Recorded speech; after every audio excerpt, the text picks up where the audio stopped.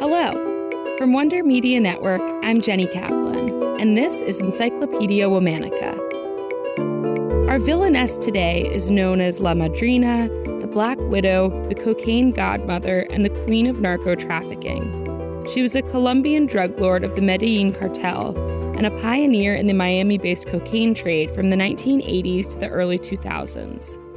Let's talk about Griselda Blanco Restrepo. Griselda Blanco was born on February 15, 1943, in Santa Marta, Colombia, a coastal city in the north of the country. Griselda and her mother moved to Medellin when Griselda was 3 years old. From a very young age, Griselda lived a tough existence and developed a taste for crime. Some accounts say that at 11 years old, Griselda kidnapped, attempted to ransom, and shot a child from an upscale neighborhood near where she lived. By 13, she was a pickpocket. She also was allegedly a prostitute.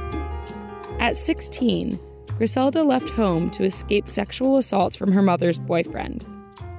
While she was still in her teens, she got married and had 3 kids.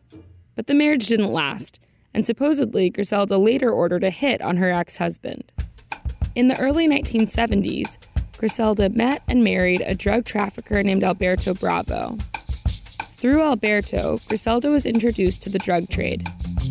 The couple immigrated to the U.S. and settled in Queens, New York, where they established a sizable cocaine import and sales operation. 5 years later, in 1975, Griselda was indicted on federal drug conspiracy charges in the U.S. and fled back to Colombia. That same year, Griselda became wary of her husband, believing him to have stolen money from her. A shootout between the couple resulted in Alberto's death and earned Griselda the nickname Black Widow. She supposedly also killed her third husband. In the late 1970s, Griselda returned to the U.S. and settled in Miami.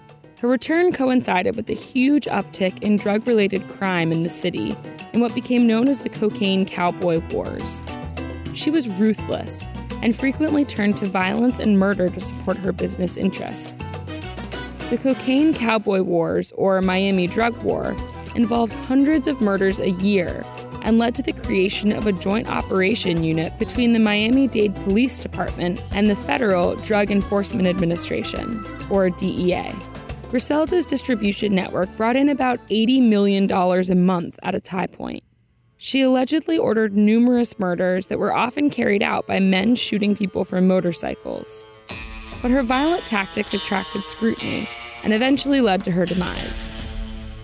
In 1984, rival drug operations attempted to kill Griselda, and she moved to California to escape the fray. The following year, she was arrested by DEA agents and was sentenced to more than a decade in jail. Even so, her business continued, and she successfully ran her cocaine empire behind bars. In 1994, Griselda's history of murder caught up with her when one of her hitmen agreed to testify against her. Griselda was charged with committing 3 murders, but the case broke down because of a phone sex scandal between the witness and secretaries at the prosecutor's office. Griselda pleaded guilty for a reduced sentence. In 2004, Griselda was released from prison and deported to Medellin, Colombia. She supposedly retired from her life of crime, but then, on the night of September 12, 2012, Griselda was shot in the head and killed by a motorcyclist outside of a butcher shop. It's estimated that Griselda Blanco was responsible for up to 200 murders while transporting cocaine from Colombia to New York, Miami, and Southern California. She was clearly an extremely violent person.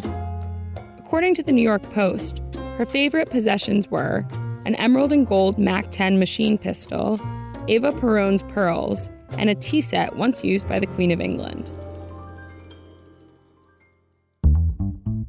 Tune in tomorrow for the story of another fascinating villainess. Special thanks to my favorite sister and co-creator, Liz Kaplan. Talk to you tomorrow.